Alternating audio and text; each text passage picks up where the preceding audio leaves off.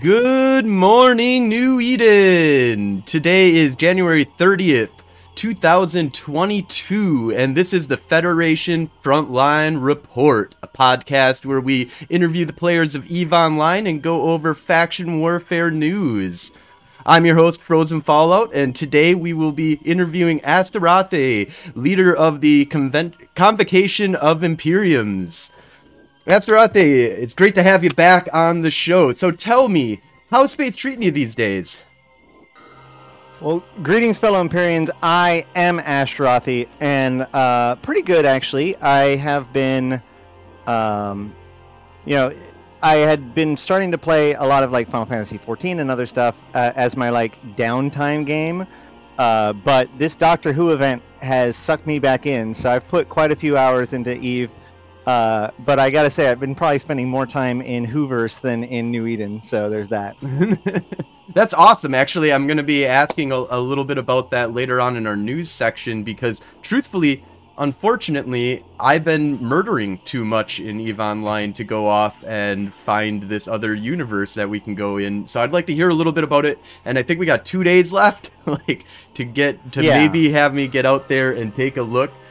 Well, the good news is that like the event itself is kind of like a progression.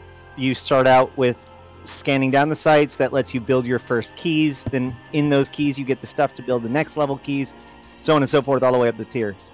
So, but the good news is that since we are towards the end, everybody wants to now dump their stock of strange matter and the blueprints and all that stuff because it's just going to be useless in 2 days. So if you just want to skip to the end and run some of the hardest sites or do some of the best hacking sites, it's really not that difficult to get those keys now.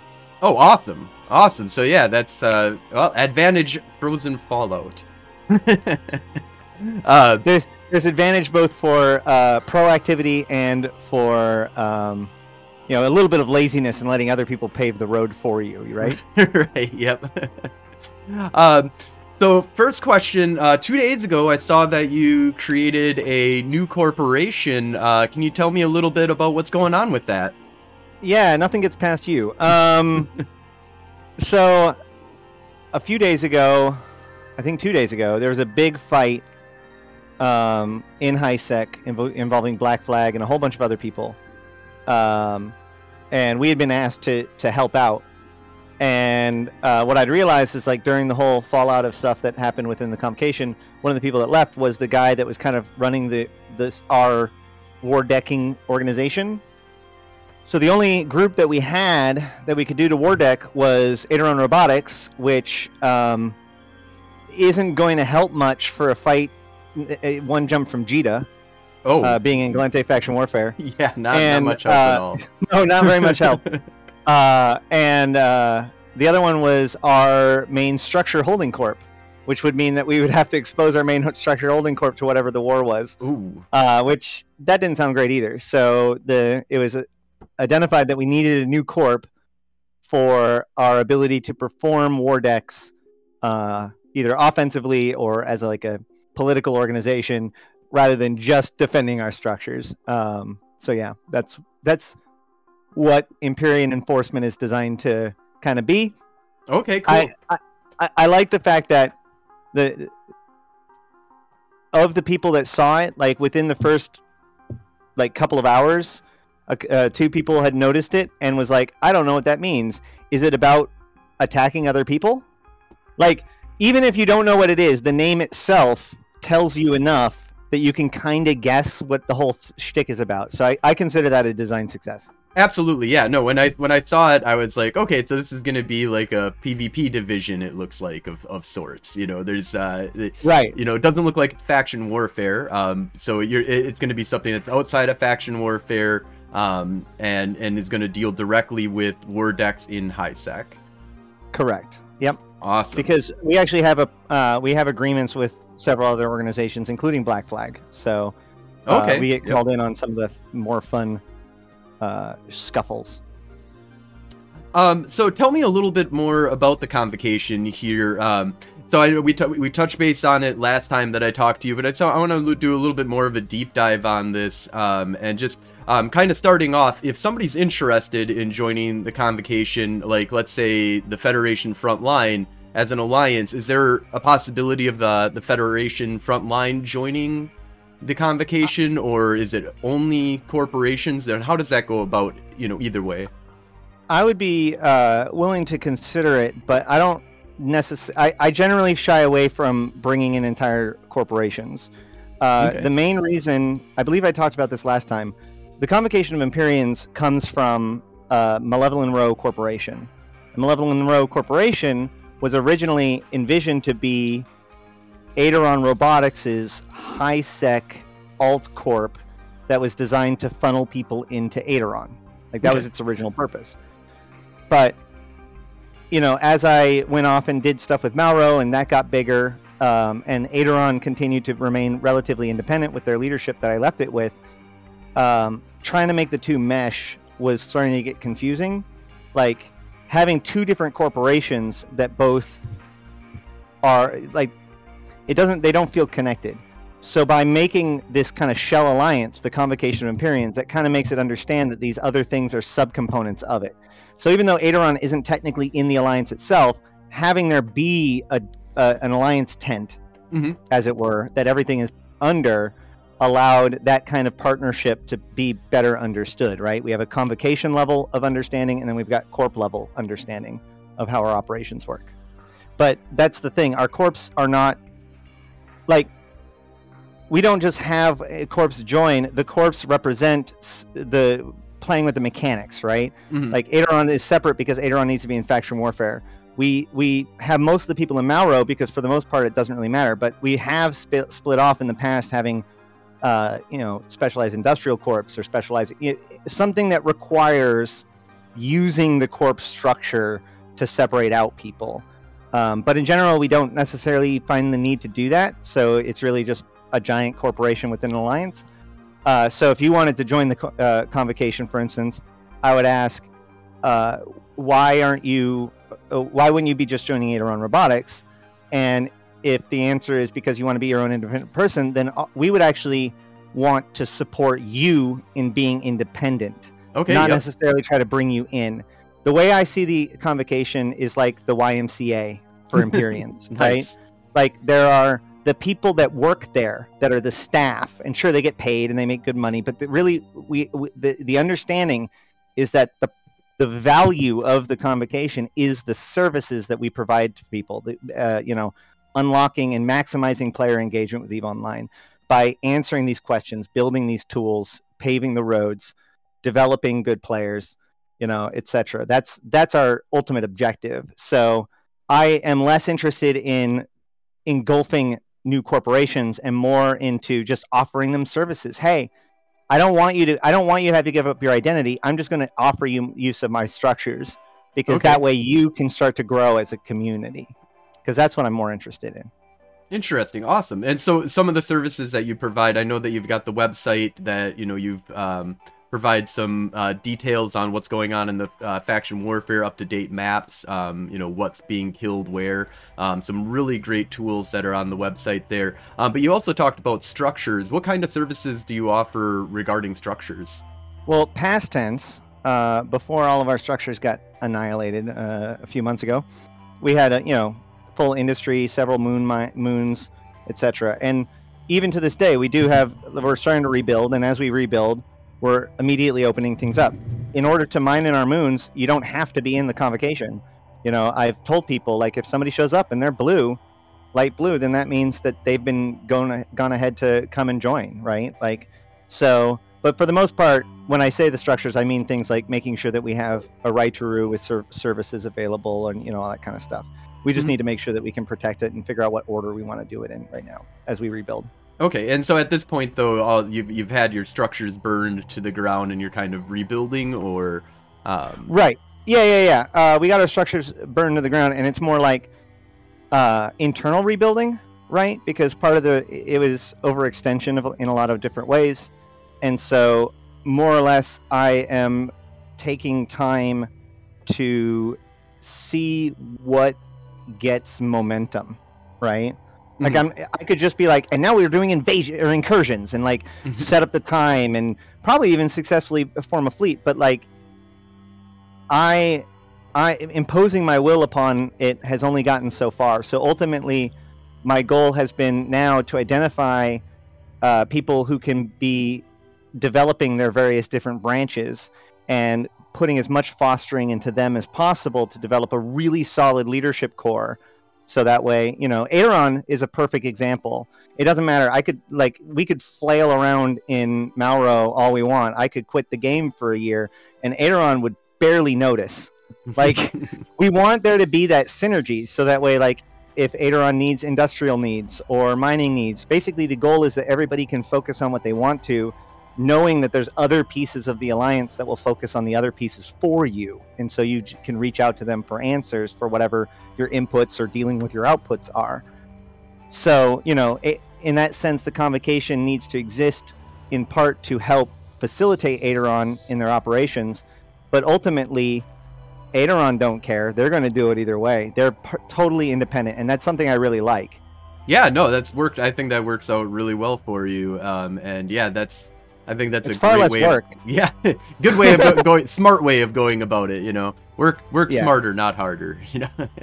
Yeah, I've got a lot of different commitments. Trying to make my videos, trying to do the podcasts, trying to make these tools and stuff. So, or not podcasts, but streams and stuff. Mm-hmm. So the more I can identify pioneers and be like, hey, I want you to be that person for my group, the better. And I think that a lot of people are obviously very nervous about stepping up into a quote-unquote leadership position because it feels like you should know something. But the whole idea is that they can talk to me whenever, right? Like, they have me and they have the other people as infinite source of information and advice and all that stuff. It's just I need somebody whose job it is to be like, this is this is monitored. If this is going wrong, then I know who to talk to about that, and there's at least somebody who's making sure that gets taken care of. Like Oppenheimer is our buyback manager. He doesn't have to process every single contract, and he doesn't have to necessarily know how everything, all the nuances work. He just has his ultimate responsibility is just making sure that the buyback program is successful. If he builds a staff in order to do that, then that's fine. If he wants to do it all himself, then that's fine. As long as it remains within the constraints of what the convocation needs, then his responsibility is making sure it's healthy. And as far as I'm concerned, it's a thumbs up, thumbs down. Is it working? Yes, great. Move on. Awesome.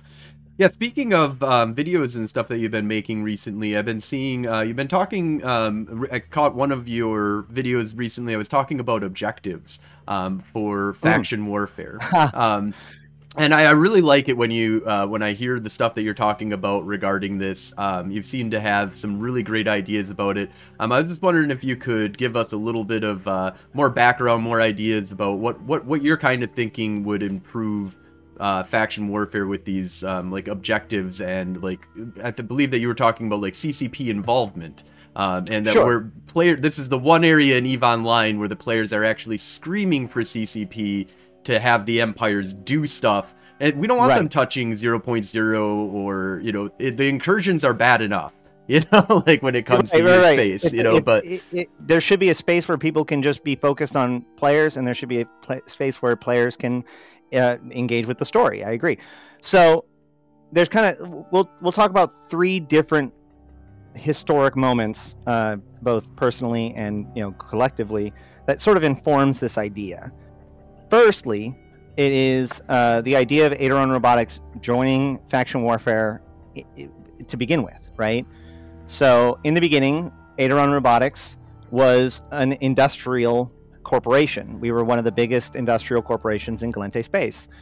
And yet, some of us were increasingly doing some PvP with some pirates, and we were struggling to maintain our positive sec standings and all that stuff, because this was before tags for sec. And then they announced that they were going to be revamping faction warfare. And we decided that we were going to try it for 2 or 3 weeks and make a decision about it. right? Now, obviously, this split the entire organization. Aileron Technologies was made, and like it kind of like blew up, or like it went off from there. But that core group that stayed with Aileron Robotics, we tried it out for a couple of weeks, and you know what? Aileron has never given up faction warfare since. Like, we've been dragged out by outside forces, but we always return, right? So that's number one, which is that we just needed the opportunity for the short window, right? The idea that we would try it out for 2 to 3 weeks was a reasonable enough of a structured commitment that it was easy for us to process and, you know, want to do, right? Like, do we want to become a faction warfare corp is a pretty serious question, especially when it's just a revamp that you don't really know the results of. But we want to try it out for a couple of weeks to see if it is the next big thing. That's totally reasonable, right? Mm-hmm. So that's one. Number two was, I forgot number two, so I'm going to jump to number three right now. Invasions, right? So what we saw in Invasions was a manifestation of the player base accepting the NPC's objectives, right? Like, the Triglavians were ultimately fighting for the Triglavians. I'm sure that, I mean, there's definitely people that were doing it just to fuck with things and to tear things apart and, you know, watch the world burn or whatever. And they had like an objective of like, we want to mess with Jidda and the route between Jidda and Amar, you know. So there's other even weirder stuff, more than just I want to fuck with the game, but I want to fuck with commerce. Like, and why would anybody want to do that? Why would anybody work for an entire year to try to communicate with enough people and get them informed enough so that way when Niarsha went live that we had enough forces in order to take it? Who would do such a thing? That's crazy talk. Anyway, but my point is that, like, even to this day, there are people who are not just interested in making high-sec null-sec, but are truly interested in being the Kybernauts, becoming proven, right? Like, CCP effectively put out this call by these NPC actors, and people flocked to it. Oh yeah. It is the only feature I can think of ever in the history of EVE Online that has grown in popularity since its release, right? Most of the time features get checked out and then drop off. Invasions gained momentum as more and more people saw it and thought that this was incredible. Even new players that were coming in and saw that and like experienced that. And the biggest frustration that I hear is how high and dry they got left, right? That they want this, or they want further instructions. They want to feel part of it. They feel abandoned by Zoria and by EdenCom, you know? And so what shows to me is that in spite of the fact that obviously EVE is a sandbox focused very much on player story, part of our story is our ability to interact with the universe's story. And there's a fair chunk of people that are very interested in that, right? And the third thing was during the golden age of faction warfare, during that like 2014 to 2016 time period, I think it was, the thing that really punctuated faction warfare were known as sieges. Mm-hmm. Okay, if you take a contested system and you try to take it. And I mean, we see them even now, although usually now it's like one system that's under focus, but it moves around.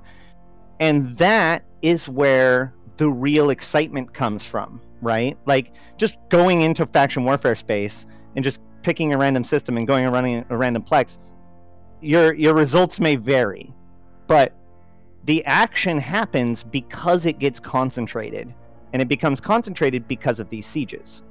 So combining these together, my thought would be that we can have this concept of sieges that are invoked by the NPC actors. Okay? So, like, for instance, during the Minmatar and Amar faction warfare collusion event, House Sorum had nothing to hear, it heard nothing of it. Like, did not want this collusion and ordered their supporters to retake one of the systems and end the collusion. And you know what? There was enough people that were more loyal to the Amar than they were to the mechanics that they did. They retook the system and broke the I think the treaty. That's one of the biggest success stories of faction warfare, I think, and it's something that needs to be touted a lot more, is this idea that there was a pact that was made by players, that was like, we're going to manipulate the game mechanics, and we're going to do this because this is what we want.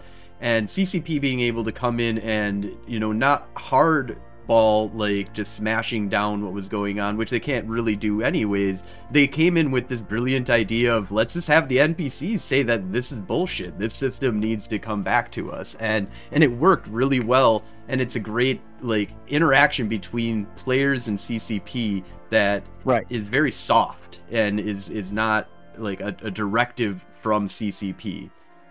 I honestly don't think that CCP had an investment on it going either way, because, I mean, the story just kind of unfolds, right? Mm-hmm. The point is that the NPC actor would not let that stand, right? Right. Like, yep. And that's the thing that a lot of people don't realize, is that there is actually a lot of story going on in the background. It's just, it doesn't rise to consciousness very often. And so, like, the idea that House Sorum would use this opportunity to attack and take Flossuswind makes sense to things that happened before this point, right? And had ramifications to events after that point. And that's part of the point. It isn't that CCP is breaking it or somehow mechanically changing things in order to make the collusion not work. There's simply, okay, you do this and the universe reacts to it. And then you react back to the universe.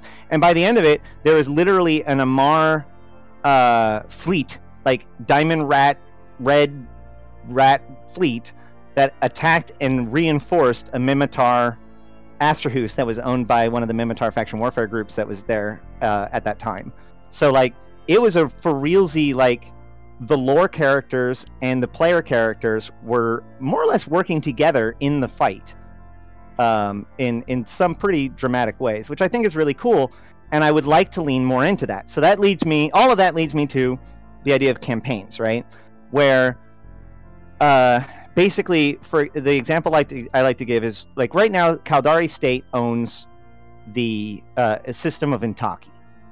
For those of you who do not know, Intaki is historically a Gallente system. In fact, the Intaki people are one of the remaining factions of the Gallente. There were some Intaki that split off and made the Intaki Syndicate because they didn't like the Gallente's treatment of the Caldari.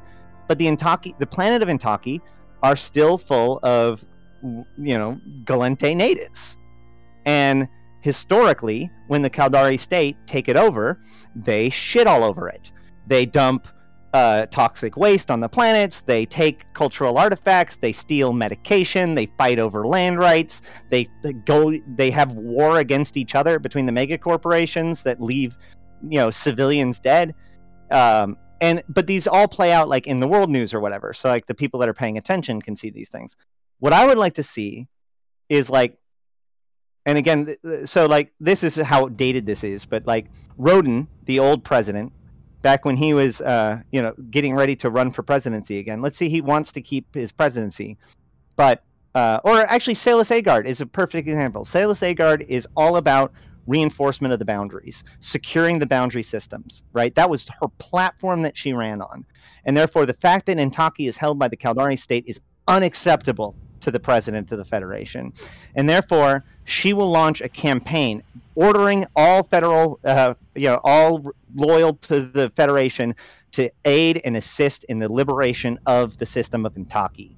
So now, for the next 2 to 3 weeks, the loyalty point gains in Intaki system will be doubled or more. The kills within the system will be worth something, and you will accrue points through the participation in different things, both in Intaki and in the constellation around the Intaki.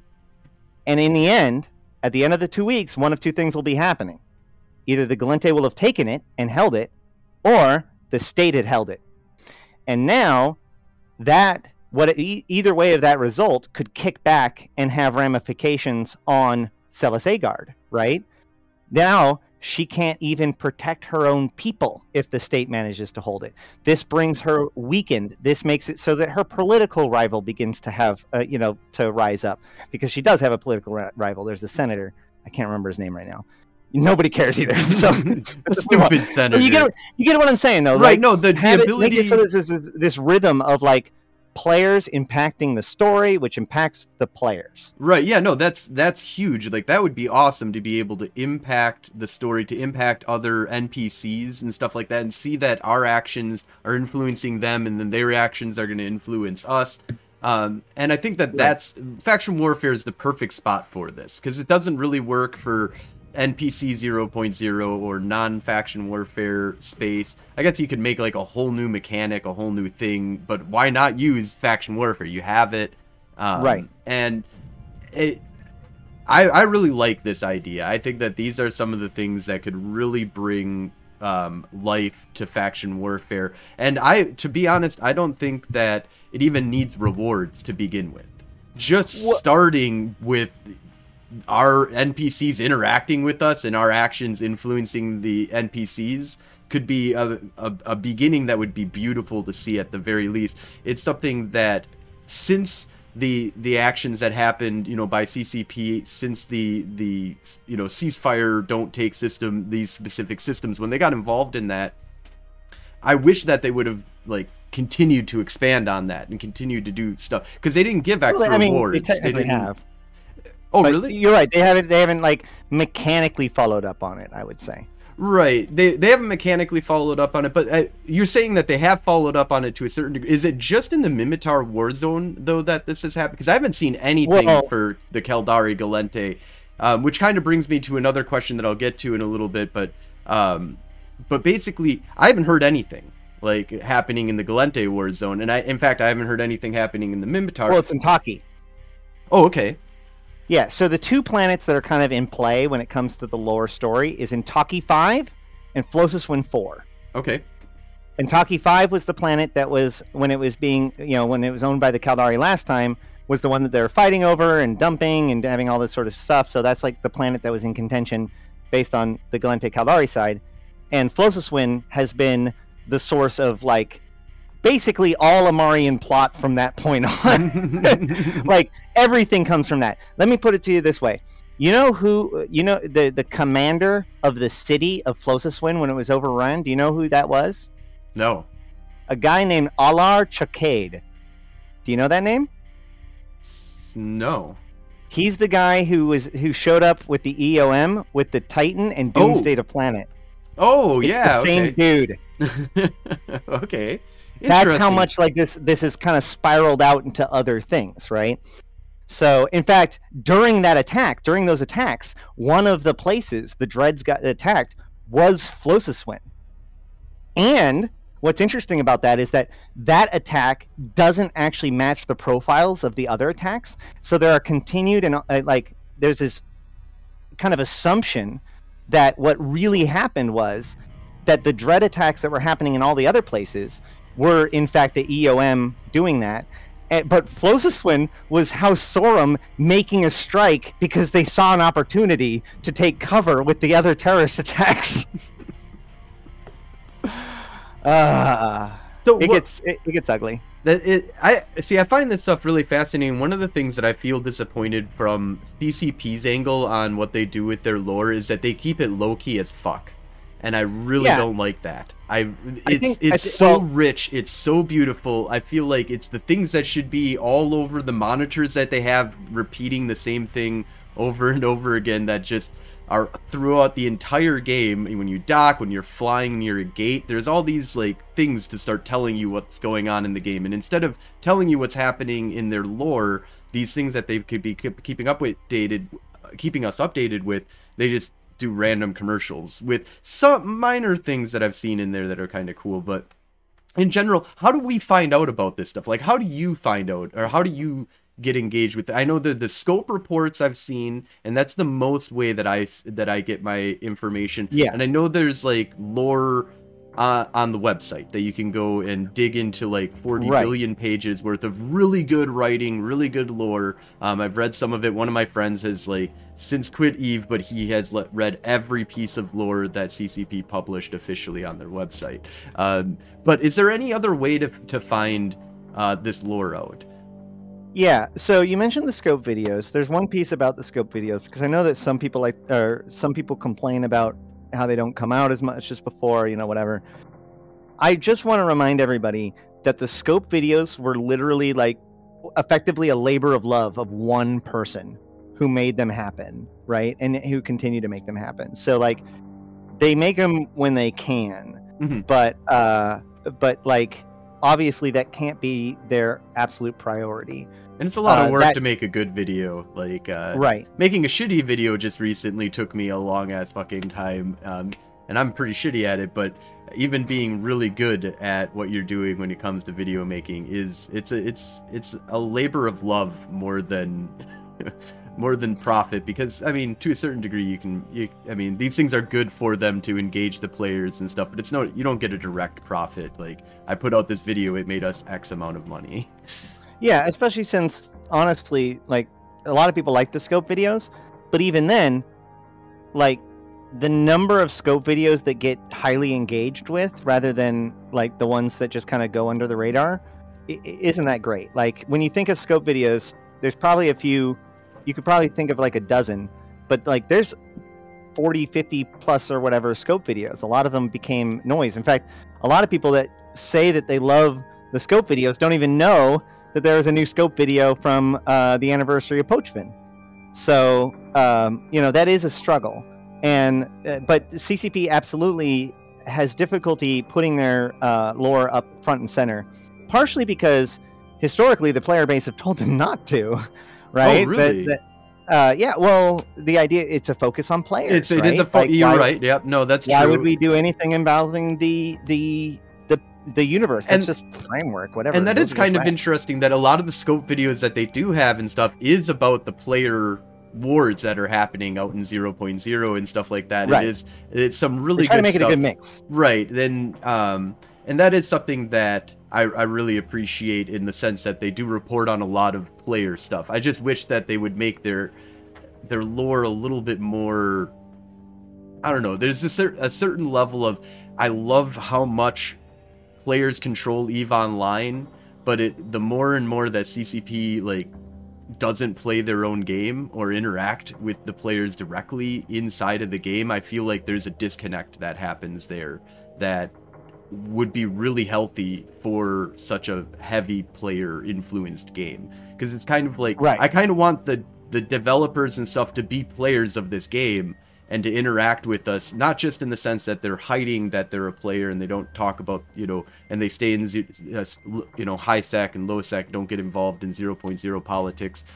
Like, I get that kind of stuff, but I want this whole other interaction. And I think that this, having campaigns would be really awesome, and would be like the proper step in the right direction, where it would be seated inside of your activities list, or the what is it, the hell is that called, the new the agency if that could just like be like, oh, here's an event that's happening for faction warfare, right.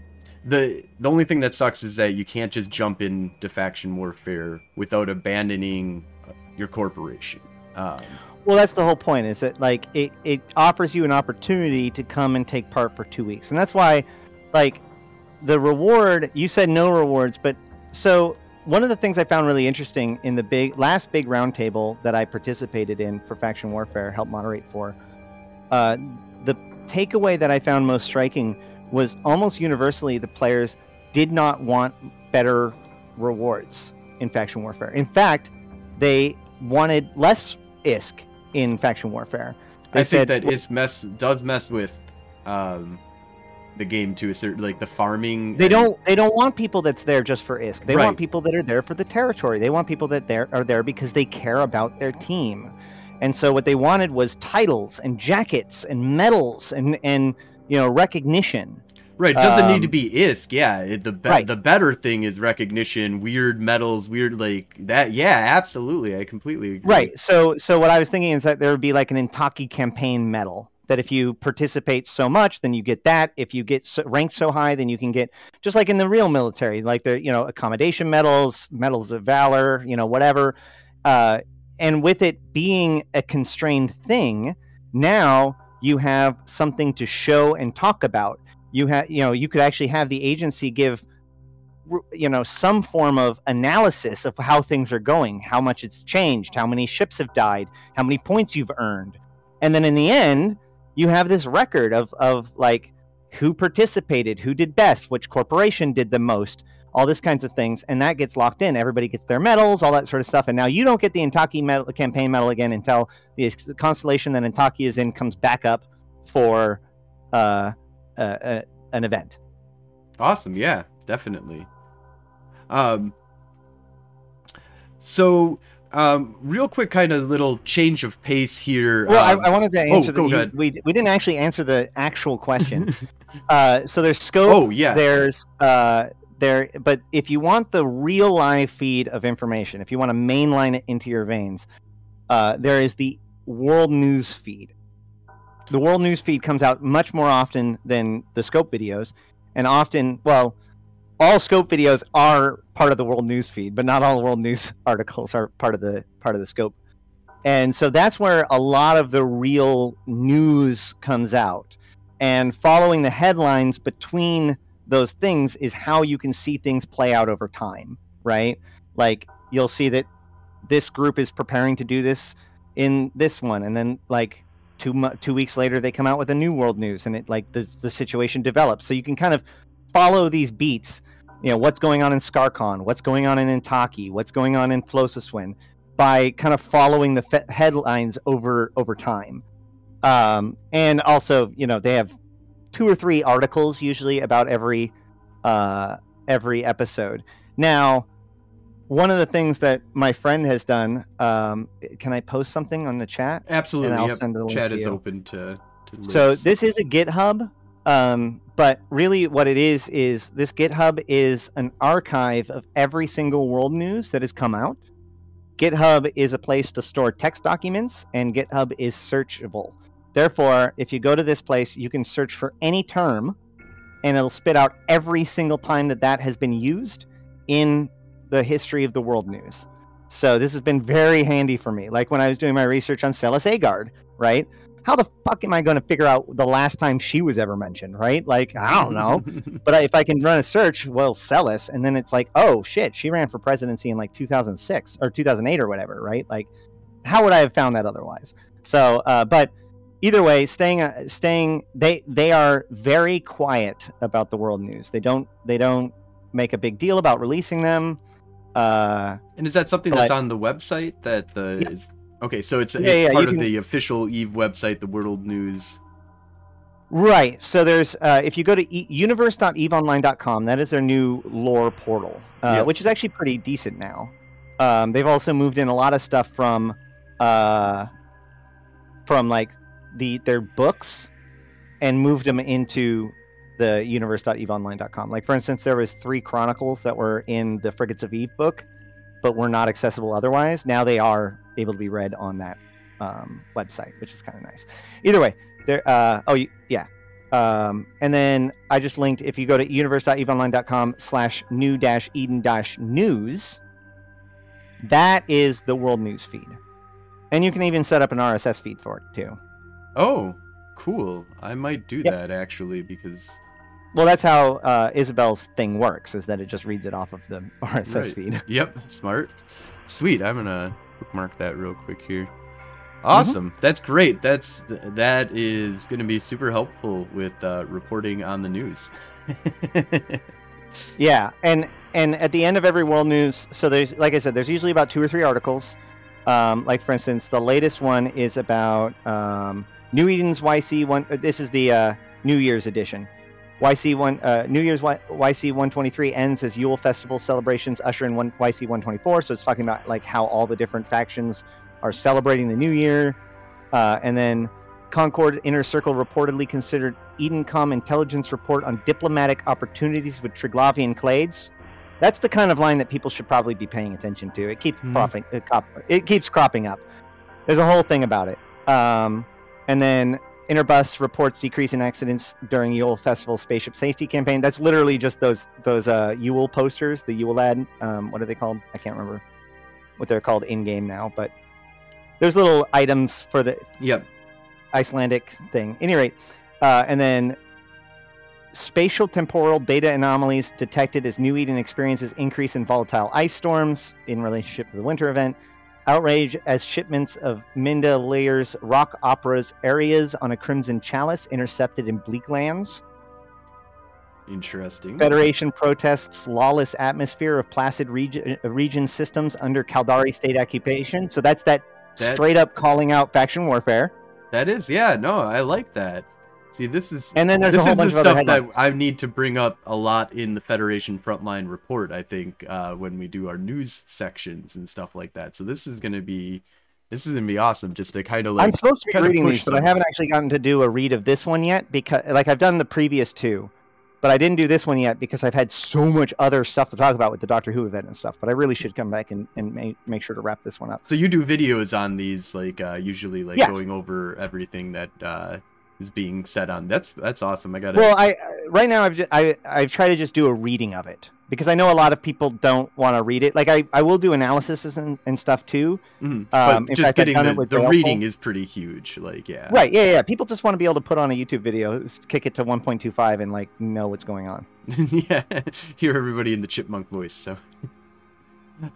So speaking of Doctor Who, how that's been tying you up, I haven't done anything with this event. There's 2 days left on the event here, and I know you've been doing like a deep dive into this. What can you tell us? What's is it too late to get involved? I know we touched a base on this a little bit, that you said it kind of paves the road here, but tell me what did you find out from this event? What did you see when you dug into it? So the people that are watching live definitely could still finish the event, right? Like, there's a couple of things about it. First of all, I'll break it down a little bit. There's two different ways of kind of looking at it. First of all, the way it works, unlike other events, previous events have had sites, and you go and do the sites, and there might be harder sites in part of the other area space, and maybe different kinds of sites, like mining sites or whatever, right? Hacking sites. And really, you just keep on doing the sites, and the tasks reward you, and then you work your way up the track. But it's really just the same task over and over again, more or less. Well, this is actually closer to like a real journey, right?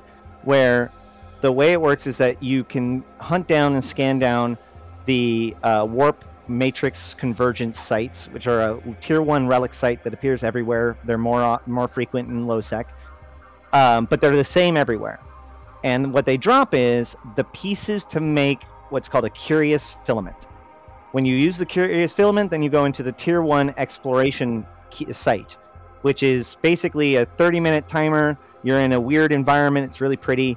And there's like probably like 15-20 cans, of like moderate, easy to moderate difficulty. And what you get there are the pieces to build several of the other keys. You can build the precarious, which are the first tier combat sites. You can build the the enigmatic, which are the tier 2 exploration sites. And you can even get some of the stuff, or you can even theoretically get a mysterious, which is the tier 2 or tier 3 exploration, and the hazardous, which is the tier 2 combat. And then you do those to complete this, to get the stuff to get into the tier 3 combat sites, and then the tier 4 combat sites. Once you get like at least one step past curious, you're probably going to get a skin every exploration site and quite a few of the combat sites. Combat sites, you get much less because there's only one rec, but they go super fast, right? The combat sites are just a single saucer with Daleks that respawn, and then there are these different towers. And basically the number of Daleks in the spawn and the number of towers are what denotes how hard it is. The easiest one has no respawns of Daleks and no towers. The second one has smaller respawns of Daleks, but 2 towers, one in each direction, that can do quite a bit of damage if you don't get to them fast enough. And then tier 3 doubles them, so now there's 2 towers in each direction.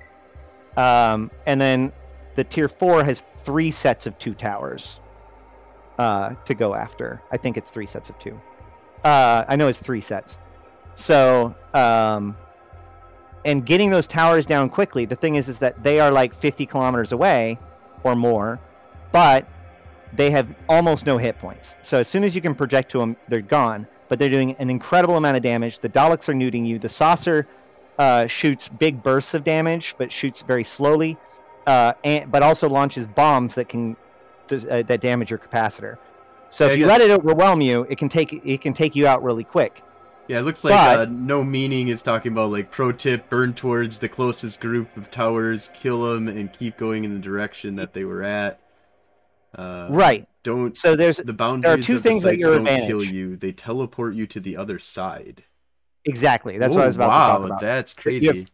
So you have two advantages at your disposal when it comes to going through these combat sites. First and foremost, there are red buffs and blue buffs within the room. And each room it's not randomized, right? So like every tier 3 combat room will be exactly the same when it comes to the positioning of the buffs, so you can learn them, right?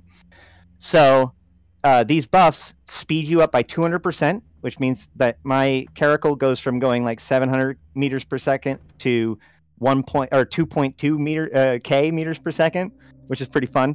It doubles your attack speed, or half again your attack speed. It increases all of your stuff. So that's what gets you capable, right? Like if you can grab that blue buff that's right there, then that makes you fast enough and strong enough to be able to take down those threats right away. And the second thing that's at your disposal is what he was talking about, which is that these sites are basically abyssal pockets, but rather than a boundary that destroys you when you go through it, what it basically does is micro jump drive you 150 kilometers backwards. Oh, so okay. You go out one side and you come in the other. And since the towers are on opposite sides of each other, you just burn towards the closest one, kill it, then charge straight past it into the wall, which jumps you within 12 kilometers of the other tower, and then kill it really quick, and then burn back to the saucer and help out your buddy killing the saucer. That's cool. I have to try these, so I can just go and buy a filament and jump into these combat sites if I want. Yeah, so what I was saying, I think it was before the show. There's the tier and stuff like that you can do to get it all. Right. But you can also just go and just buy a lot of the stuff on the market, because I've been hearing there's a lot of money to actually be made, and there's objectives on the market, right?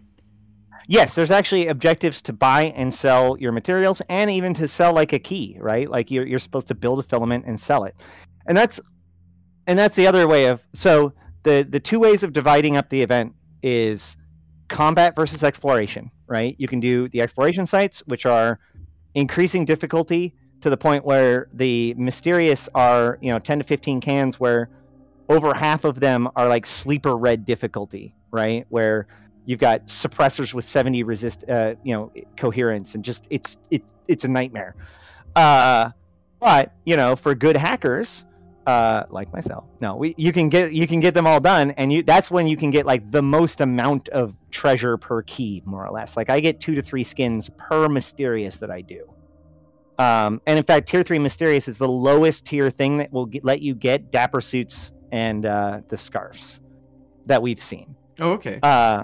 Yeah, I really want to get a scarf. That's I know you can buy it. It was one of my buddies was like, yeah, right. I didn't do the missions and stuff, but I did. I was the sucker that just bought all the cool stuff, because you can't buy the dapper suit. Oh, really? Yeah, that's the interesting thing. They only come from drops, and those are only going to increase in value, right? Like there's always going to be a new Doctor Who fan coming into the game. There's always going to be more people finding it and wanting it, and so these things are going to be stupid valuable. Yep. Less people that'll be playing the game that actually have it, as the future goes on, because that's just reality of what happens. People that have it quit, and then it's now locked on their account or whatever, or they just don't make it available and they just stash it away in some box.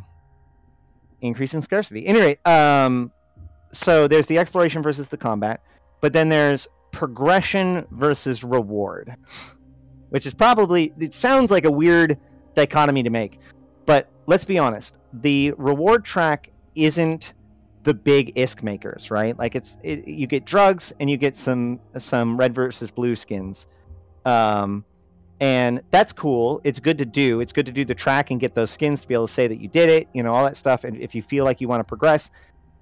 And that has its own puzzle to it. What I like about that is you end up what I end up with is a bunch of piles of all the different strange materials, a whole bunch of blueprints, and a bunch of tools. Like I have my combat ship and I have my exploration ship, and I basically play a game of what's next, right? I'm like, okay, what's next? Oh, I have to hack a site. Okay, okay, I hacked a site. Okay, what's next? Oh, I have to sell the stuff. Okay, I sell the stuff. Okay, what's next? Oh, I have to. But it keeps mixing it up, right? And that is actually one of the things I really like about it, is the fact that if you want to progress, you basically have to cycle between the different tasks in order to maximize your progression. So in that case, you would literally just like get the keys that you need or do the stuff that you need in order to just complete the stuff and get the points. That's if you want to complete the track in the next 2 days. But if you just want the cool prizes and the skins that drop and, you know, whatever, then just buy some tier 3, tier 4 filaments and run them and hope that you get a dapper suit, or, you know, get some tier 3 mystic and start having fun with those. And the thing is that those sites also drop a whole bunch of stuff. So you kind of get to a point where you sort of have an engine where you only have to buy like maybe 1 or 2 materials that you just happen to not have, which is actually another big thing I want to say. One of the things that people keep thinking about is like, oh, I have to grind so many sites in order to get my first key or to get keys. Something that CCP Fozzie said repeatedly that I think a lot of people didn't catch was it's designed such that people will use the market to get the pieces that they are missing. And I don't think that people like thought about what that means. Designed to do that. Well, the answer is that the drops for the strange materials are, while not rare, there's enough different strange materials that chances are you haven't gotten them all yet. Right, but it's kind of like get a ton. one, you got to get all the resources. Right, but more importantly, when you get one, you get too many.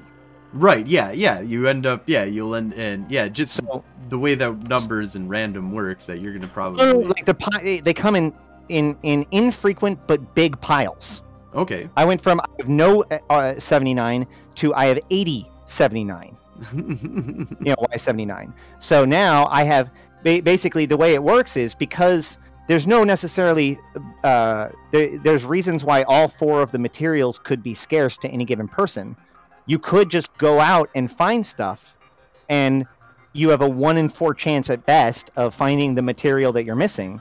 Or you can sell some of the material that you have excess of and buy some of the material that you're missing. There you go. See, that's what they mean by it's designed that way. Yep, absolutely. Commander Cotton Fluff says, how many times have you forgotten to push the redeem button this event? You're getting better at it. So that is the real problem, okay? Like, that is actually legitimately... I've complained about this every single event, and the fact that, like, as an ADHD person, I feel like attacked by the fact that I have to make sure to remember to hit the button, otherwise I'm not making progress again. But the issue is that because of the fact that your progression is actually more infrequent, like, it's not like you can't train your brain, right? Like, I make the mistake of not completing my tasks. In a previous event, you have a task at the beginning, you have a task when you kill enough rats, and then you have a task to kill the boss. Okay, well, if I forget to hit the task at the beginning, then the rats I kill don't count towards it, and then it like gums up, and then I don't get counted for the boss, but then the next one I run will finish it or whatever, right? Right. So I get punished for that. But what my brain does is after, a little while of this, it learns. Like I suddenly feel like as I'm activating the gate, I'm like, oh, I should push the thing. As I'm getting about halfway through, I'm like, I should really check to see whether or not the task has been clicked. All that sort of stuff. Like I know to check in.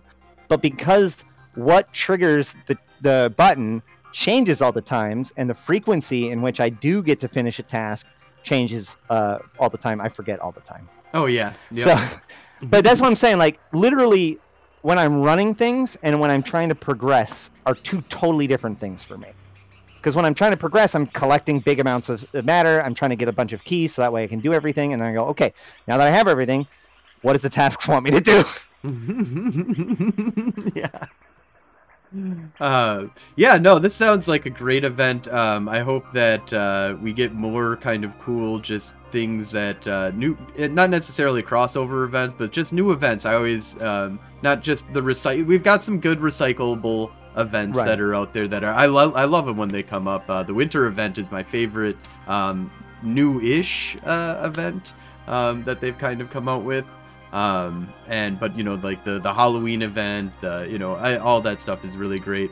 But I really like when there's this special cool stuff going on in EVE Online. And there was a big uproar of weirdness from Reddit, which, grain of salt Reddit usually, because they're 90% of them not playing the game anyways. But it's I found it to be really kind of cool. And the talks that you had with CCP about it really brought it in for me as being like, yeah, this is people were like, I saw a lot of complaint. Oh, I'm not making a billion ISK, in the first 20 minutes of doing this. This is ridiculous. Or, or realistically, I guess they were like, I did it for 5 hours and I didn't make my billions of ISK that I normally would make at my other events. And they even said at the beginning of this isn't about making money. This is like a crazy crossover event to get some cool skins and stuff like that.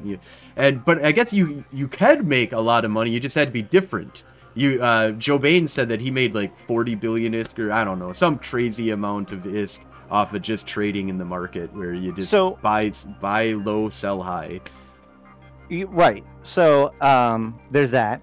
But also, the reason why this event hooked me, I'll tell you this, because I kind of have this pattern. I'm not going to lie. I do my stream stuff and all that stuff, and then usually my chill out game for the evening, as I said, was like Final Fantasy 14. Partially because when I'm wanting to chill out, I don't necessarily want to have to be smashing D-Scan or anything. Like, I just want to have a totally different types of game. However, after the second day of the event, because they had to fix a bunch of bugs on the first day, after the second day of the event, when progress was third day of the event, because the second day you couldn't make any progress either. So on the first day of real progress, I remember figuring out what I'm going to do for the evening, and it suddenly occurred to me that what's really going on is that this is a race, right? That at this exact moment, no one is running tier 4s. Mm-hmm. Mm-hmm. The capability of building them hasn't been made yet, which means whoever gets there. That's also when I noticed that the Dapper suits are not on sale on the store. Oh, right. And that's when I was like, oh, this is a race to get the first Dapper suit. Mm-hmm. And I'll tell you what, I'm pretty sure the first Dapper suit sold for something like 5 billion, and they're still selling for like $1.5 billion, and most of them were selling for like 3 billion. So, and that's during the event. Right. How much are those things going to be worth in a year when we still have Doctor Who fans, but they don't have an event to get it from? Like that. Yes, there is ISK in this freaking event, dude. Like, I've made probably about $1 billion out of this event, but that's the other thing is that a lot of people don't think, when they think about how much events are worth, they often fail to fully process how much the event is actually worth. Right, especially one-time events or one-time skins like those crazy drone skins that are out there that I've seen. Oh, Cryptic Mimesis, yes. I mean, they're not that expensive on the market yet, but if they don't release that again soon in an event, I would drop 5 billion on it, just to, like, if there was the only way to get it was 5 billion. Like, yeah. Well, the simple one, Purity of the Throne. Purity of the Throne were like less than $1 million per when they came out, but that event happened 4 years ago. And you know what? Princess Katniss is only going to be coronated once, so chances are that skin isn't coming back. And you now see, copies of that skin that are going for 60 million, which may not seem like much for a skin, but it was 500,000. Right. Yeah. The price increase. It's like saying that, well, my house is worth like, $1 million now, or like, $200,000 now. It's like, oh, that's not that much money. And they're like, well, yeah, but I bought it at $10,000 or I built it at $5,000. Like, it's an insane growth there. One of the things that Stylestar was asking is, how long do you think it would take to completely finish the whole event? Is it something that can be done in a day? Or I posted pretty regular updates. I'm pretty sure it took me a little bit longer than last event. Last event I completed in one stream. I'm pretty sure I completed it over the course of 2 days. So there's the first 2 days when it was all broken, mm-hmm. and then within a day or two after that I had it completed. Okay. But even then, that was me not doing it the efficient way. That was me finding the stuff, and there wasn't stuff to buy on the market yet, Right. So you're not you weren't able to speed it at that point. This time, right. Today, you'd probably be able to do it a lot quicker if you're just buying the shit off the market and not mm-hmm. trying to find it all yourself. Just going for that. Like you said, just grab those tier 4 filaments and go hunting. Well, yeah. If you want to do the event though, like there are like the tasks are all but then over the there's place. the task. Yes, the whole Yeah. tasks. Yes. So you do And have to tier do a 4 bunch of different is stuff. hard as hell and hard to get. So tier 4s are actually going to be like tier 3 is probably the sweet Okay. spot where most people should like reasonably look towards. Tier 4 is deadly, and I'll put it this way: I have yet to actually build my first perilous filament because I'm still missing one material. Oh, okay. Yep. So yeah. So it's a lot of I've work built- to get through all of that. All right. I've either built or ran 15 dangerous, which is the tier of combat before that, Okay. maybe 20. And tier 4 is the highest you can go. That's the Tier 4 is the highest. Yep. Okay. Yep. Tier 4 combat, tier 3 exploration. Because so both of them have two tiers. Both of them have 4 different tiers. It's just the exploration. Tier 1 exploration is the K-space sites that you scan down, right? So there's 3 filament tiers for exploration, and there's 4 filament tiers for combat. Okay. Yep. So one thing I just wanted to touch base on real quick, because I've seen you've been putting out some videos on this, and I haven't had a chance to kind of sit down, and I think it might be kind of interesting to talk about it with just on the show here. What have you learned about NFTs? What the hell are NFTs? What the fuck is going on with this whole weird shit? Like, Okay, I've gone on a journey, right? This is something that isn't really well understood, and this is also, I come from a software development world, so I remember considering buying Bitcoin when it was 30 units a coin. So yeah, no, I remember. earlier. I do remember that time as well, and I was like, so yeah, you now. know what? But I worked at a software development company, so there were people that were all getting into it and stuff. I feel dumb, but either way, there have been a couple of really good videos that have come out about it. Josh Strife Hayes came out with a 22-minute video that kind of explains NFTs from a gamer perspective and why it's sort of problematic. And then immediately after that, a really good YouTube channel called Folding Ideas came out with a 2-hour, 18-minute long breakdown of the history of it, where it came from, its technology, the people that are invested in it. And let me tell you, it is garbage all the way down. I even, for a long time I was like, oh, well, the current iteration is dumb, but the underlying technology is interesting. But the more you look into it, the more you realize that the underlying technology is also pretty darn problematic and potentially completely unsustainable. The entire shtick came out of the housing, crisis, out of the housing bubble, because they couldn't continue to do this mortgage stuff. And so as we were recovering from the housing bubble or housing crash, that's when Bitcoin came up, right? So it from the very beginning, the biology of it, the DNA of it, and the people that are most behind it are the very same shady people that are literally not even allowed to trade in normal stuff anymore because they've gotten in trouble. But Wow. NFTs aren't normal stuff anymore, so they can. It's just that seems pretty shady. Good. That's a good quick breakdown on.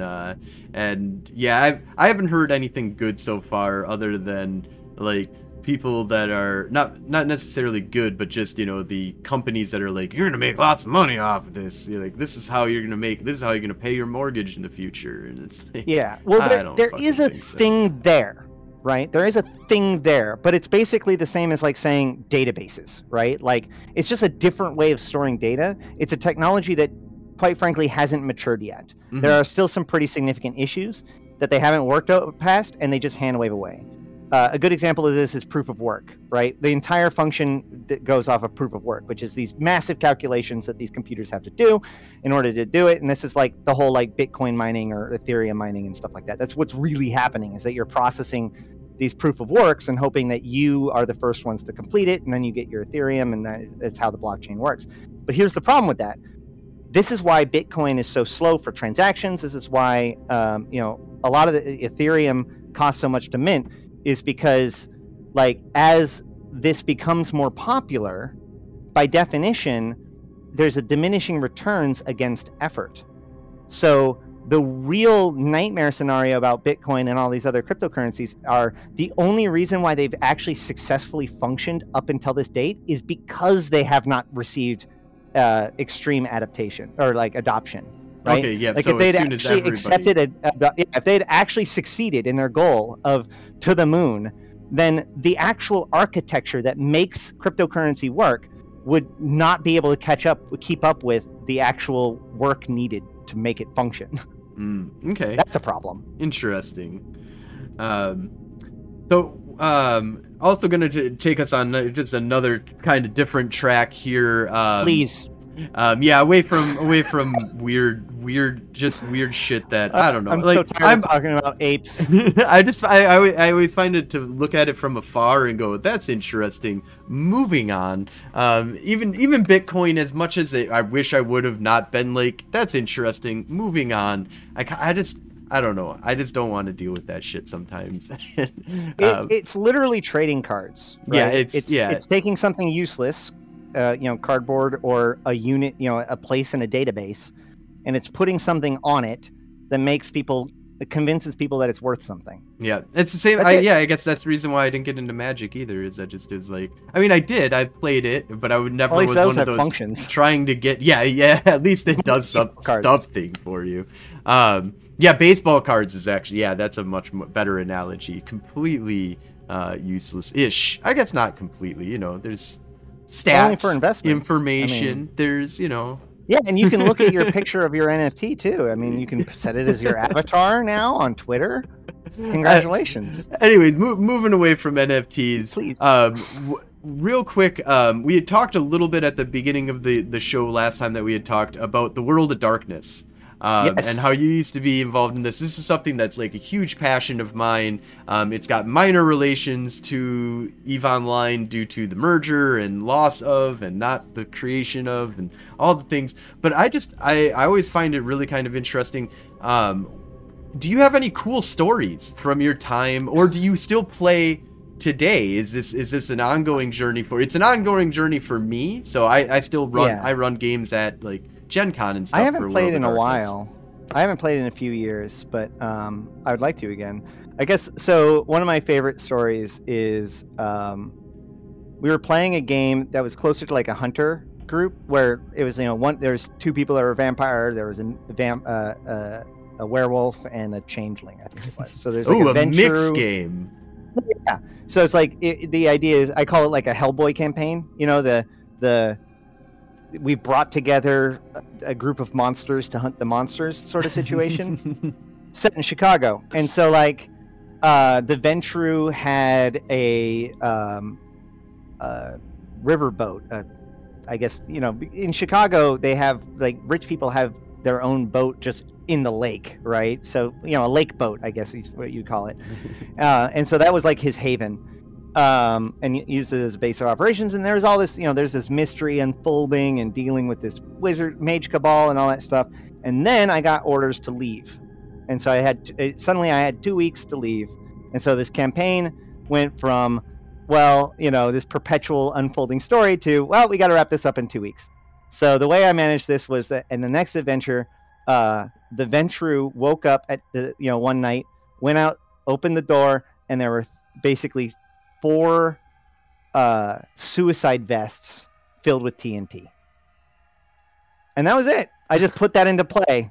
And so then the Ventrue invited all the people over and then dominated them to try to get them to go and like just do what the Ventrue needed to be done and sacrifice themselves, because he also like there's been rivalries between them. So this was a great way to deal with his rivals and the problems that he had.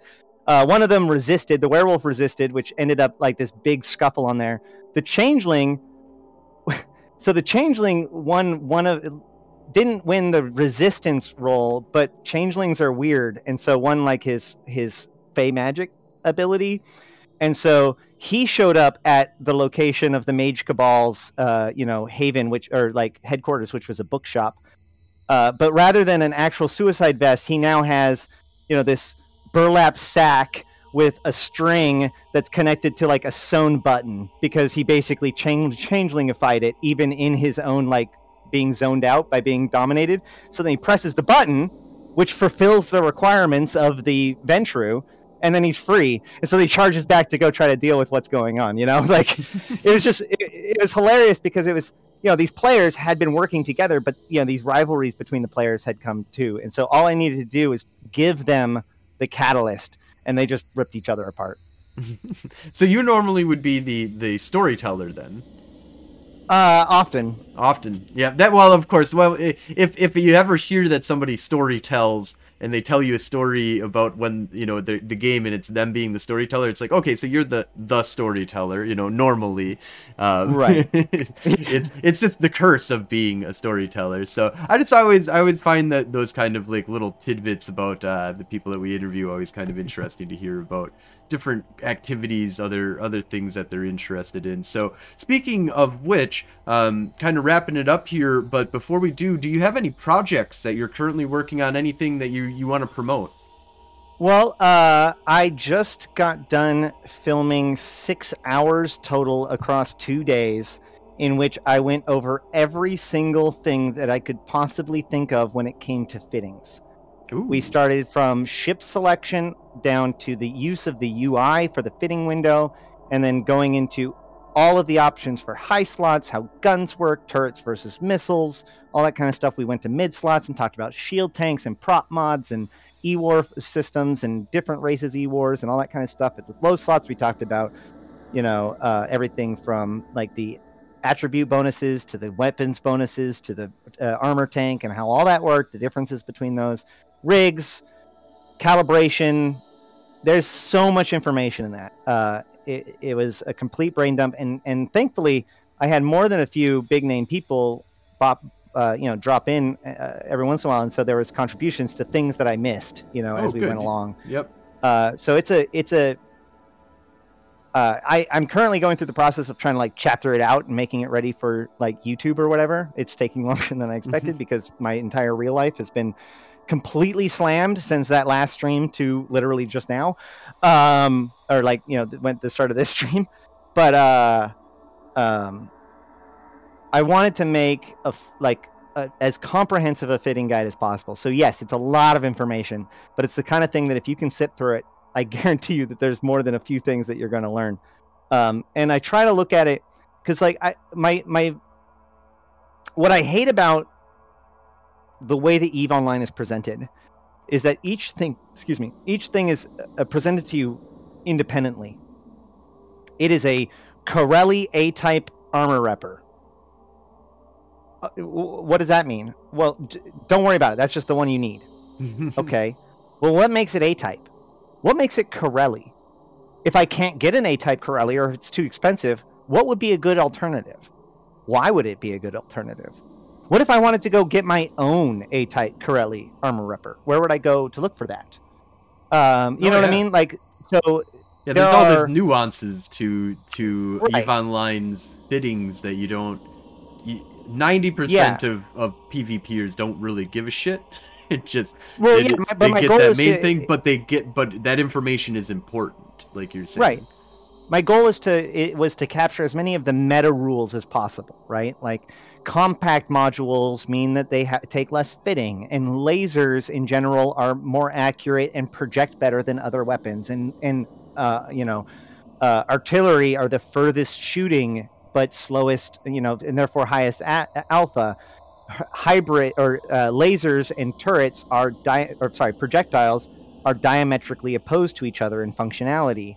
Every race is T2 or tank for their T2 ships are specialized to defend themselves against the damage type of their opposing faction. There's all these different rules that if you just see the resistance profile of a Guardian, you don't realize that the reason why the Guardian has a particularly high explosive thing isn't just because it's T2 and so therefore better. It's that it's T2 and therefore hostile against the Mimitar's build, and the Mimitar's damage type is explosive. Yep. So that's what you would expect. So trying to actually like unlock real understanding rather than just memorization and like fitting. Here's fits. Right. I tried to avoid talking about individual fits. I talked about concepts like the Nutristan or Logi ships, or how things work together in practice, or what sort of things you manifest that we see manifested. But I didn't want to break down like individual fits and how they work.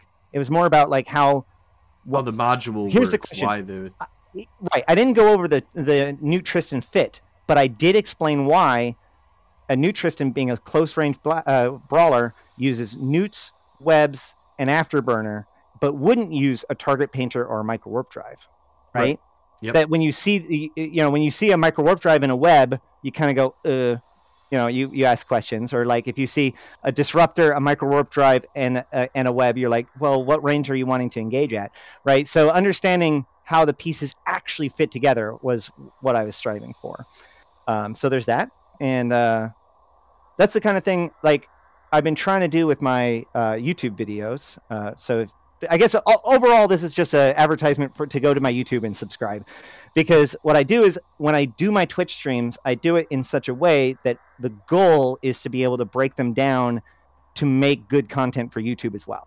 So as you pointed out, the video about faction warfare and how I'd fix it, that was just a subsection of a larger Twitch stream. Mm-hmm. But I structure my Twitch streams as such that they can be broken into these logical components, so that way you can enjoy them as just topics on YouTube.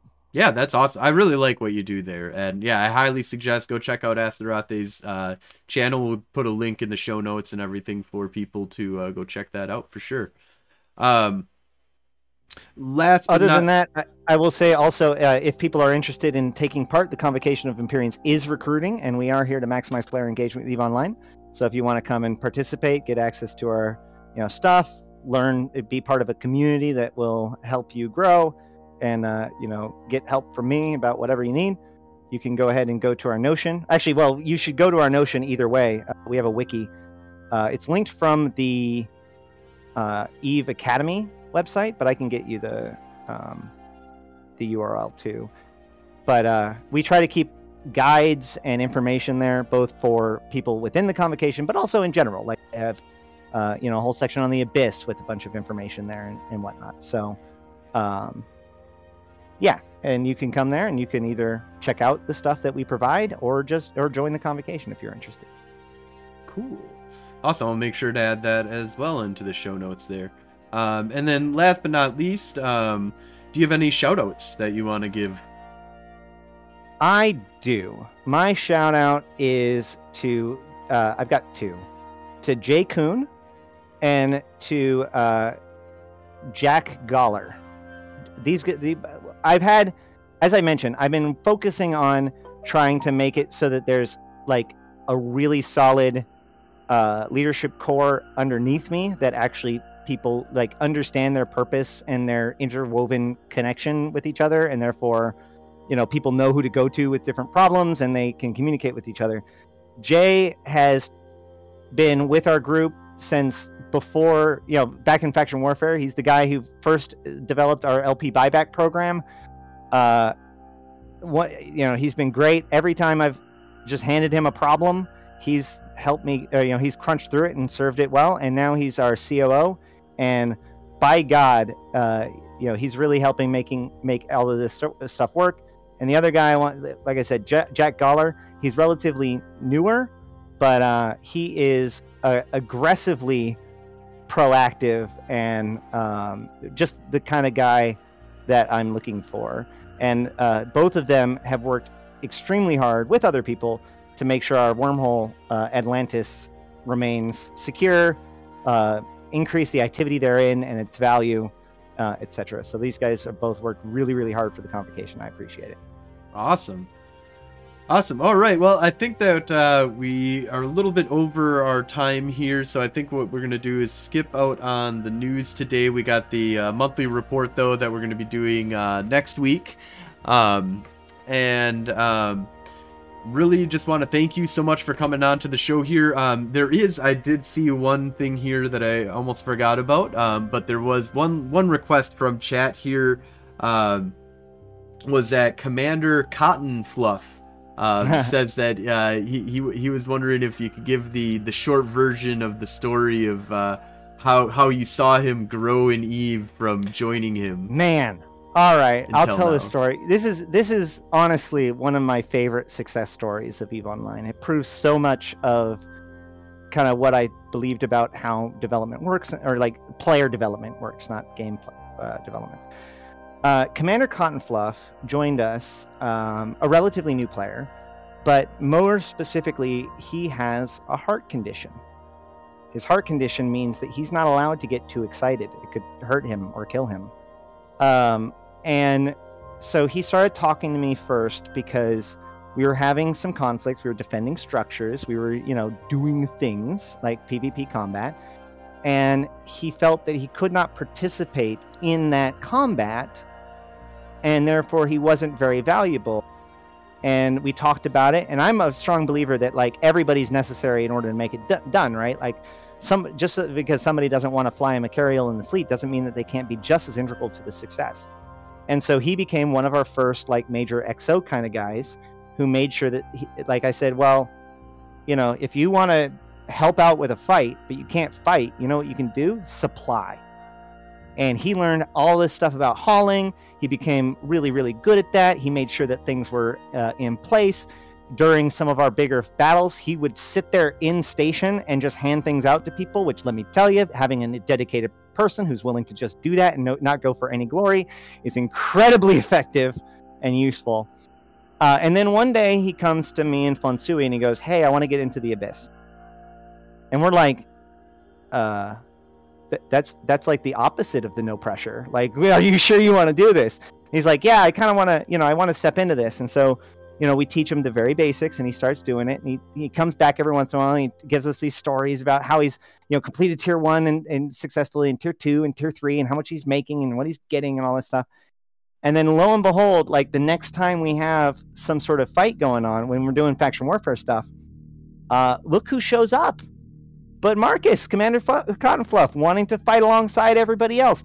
He is now, the thing is that trying to make him plunge into it was too intimidating and too stressful. But telling him that it was okay for him to just take it at his own pace, each step of the way, he became comfortable and then was willing to take the next step. And that allowed him to slowly but surely become a skirmish commander in Goonswarm Federation. Oh, that's awesome. Yeah. That is insane. That's huge. I can't do this PvP to fleet commander with a condition that like PvP is too stressful. PvP for me is stressful, and like I've been doing this forever, and truthfully it's not really, there's like a part of me that just kind of like just goes with the flow with it, but there is a certain level of, I could see that where if you just take it more zen-like with PvP, you're probably way better. Like, I know that I fuck up a lot because all of a sudden digest it in chunks. It helps.